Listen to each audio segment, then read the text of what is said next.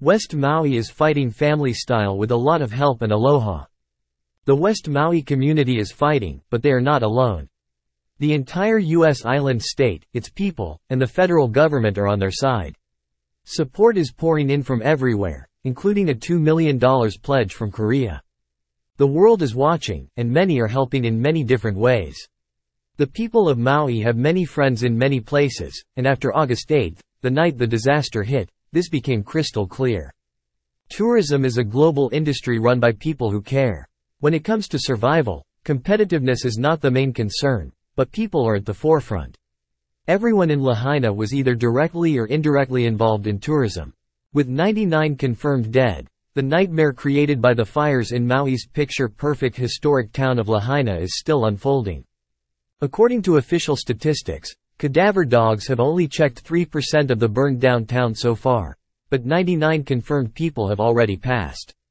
There are disasters in many parts of the world, but Maui seems to have a very unique way of handling its largest crisis ever. In times of need, the people of Hawaii are coming together as a family. This is what is happening. When it comes to togetherness, Maui is the perfect, most beautiful, and peaceful place to deal with such a disaster. People care, and this is a fight everyone has a role to play in. There are many questions, and even a class action lawsuit against Hawaiian Electric has been filed. Why was the electricity not turned off to prevent this fire from spreading so fast? Some people are angry, others are heartbroken, but they keep their cool until the situation is under control. The CEO of Hawaiian Electric said today, "This is also my home, we all care. We're here now, and we will be here until this crisis is resolved." Perhaps cutting off electricity may cause people who rely on electricity for health reasons to get in harm's way.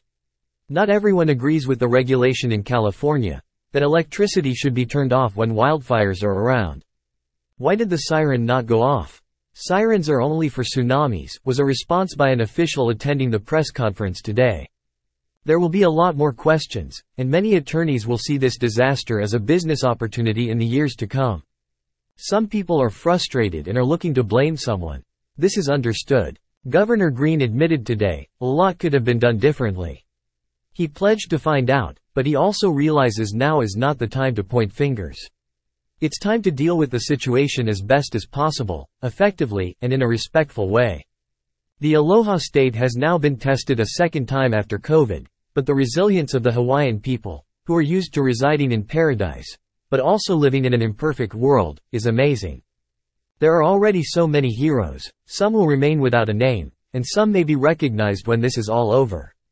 Others may be persecuted, but today everyone is working together. Tourism is Maui's main business. Aloha has a meaning beyond tourism. Hotels are taking in those who lost their homes right now. This is showing aloha. The rest of the world and future visitors will be able to appreciate the people of the Valley Island when this is all behind, and learn from them. The rebuilding of Maui tourism may also be the opportunity Hawaii Tourism Authority Chief John DeFries has been hoping for. His plan for Hawaii is to put Hawaiian culture, respect, and the land at the forefront. Now Maui will have a chance to rebuild its tourism industry. Hawaii is easygoing and a perfect place to visit. It has people who love to tell stories.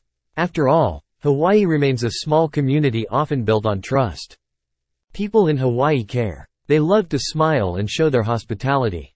Hawaii is also the most imperfect place, falling behind the rest of the country in so many ways.